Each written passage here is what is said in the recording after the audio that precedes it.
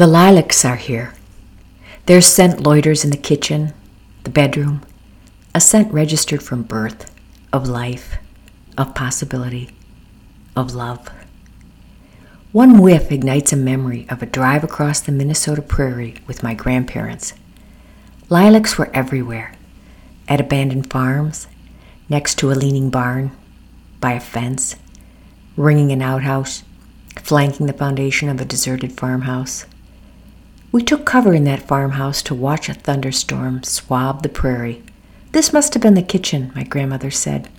The mistress could wash her dishes here by the window and smell the lilacs, she surmised. After the storm, we emerged to a prairie perfumed with distilled lilac, and there, growing in the center of a rusted old threshing machine, stood a lilac bush bent with rain, its partially open petals pressed against the earth. The delicate blossoms belied their endurance through brutal Minnesota winters. Farmers planted long rows of lilacs as windbreaks. My grandfather remembered a fire that jumped from house to barn and then burned 2-mile-long windbreaks of lilacs. Their smoldering embers gave off an incense of lilac that lasted for weeks. We stopped at a cemetery, and atop a grave, a lone sprig of lilac. My grandfather, quick with numbers, noted its occupant was dead 17 years, but her husband, his name inscribed next to hers, was still among the living.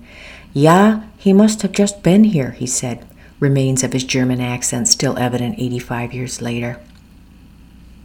Yesterday I listened to a friend's regime of pills, morning antidepressant, evening sleeping pill. The possible side effects of the antidepressant may cause thoughts of suicide. The side effects of the sleeping pill may cause morning grogginess.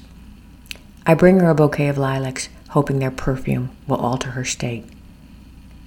My prescription may be taken before meals, after meals, during meals, at bedtime, and upon rising. Take 3 times a day, 30 times a day, 100 times a day, or as often as you like. Possible side effects? None. But you may want to sing, want to loaf, want to banish futility, want to surrender to their perfume. So this is just to say, work is suspended today. No cell phones, no emails. The lilacs are here.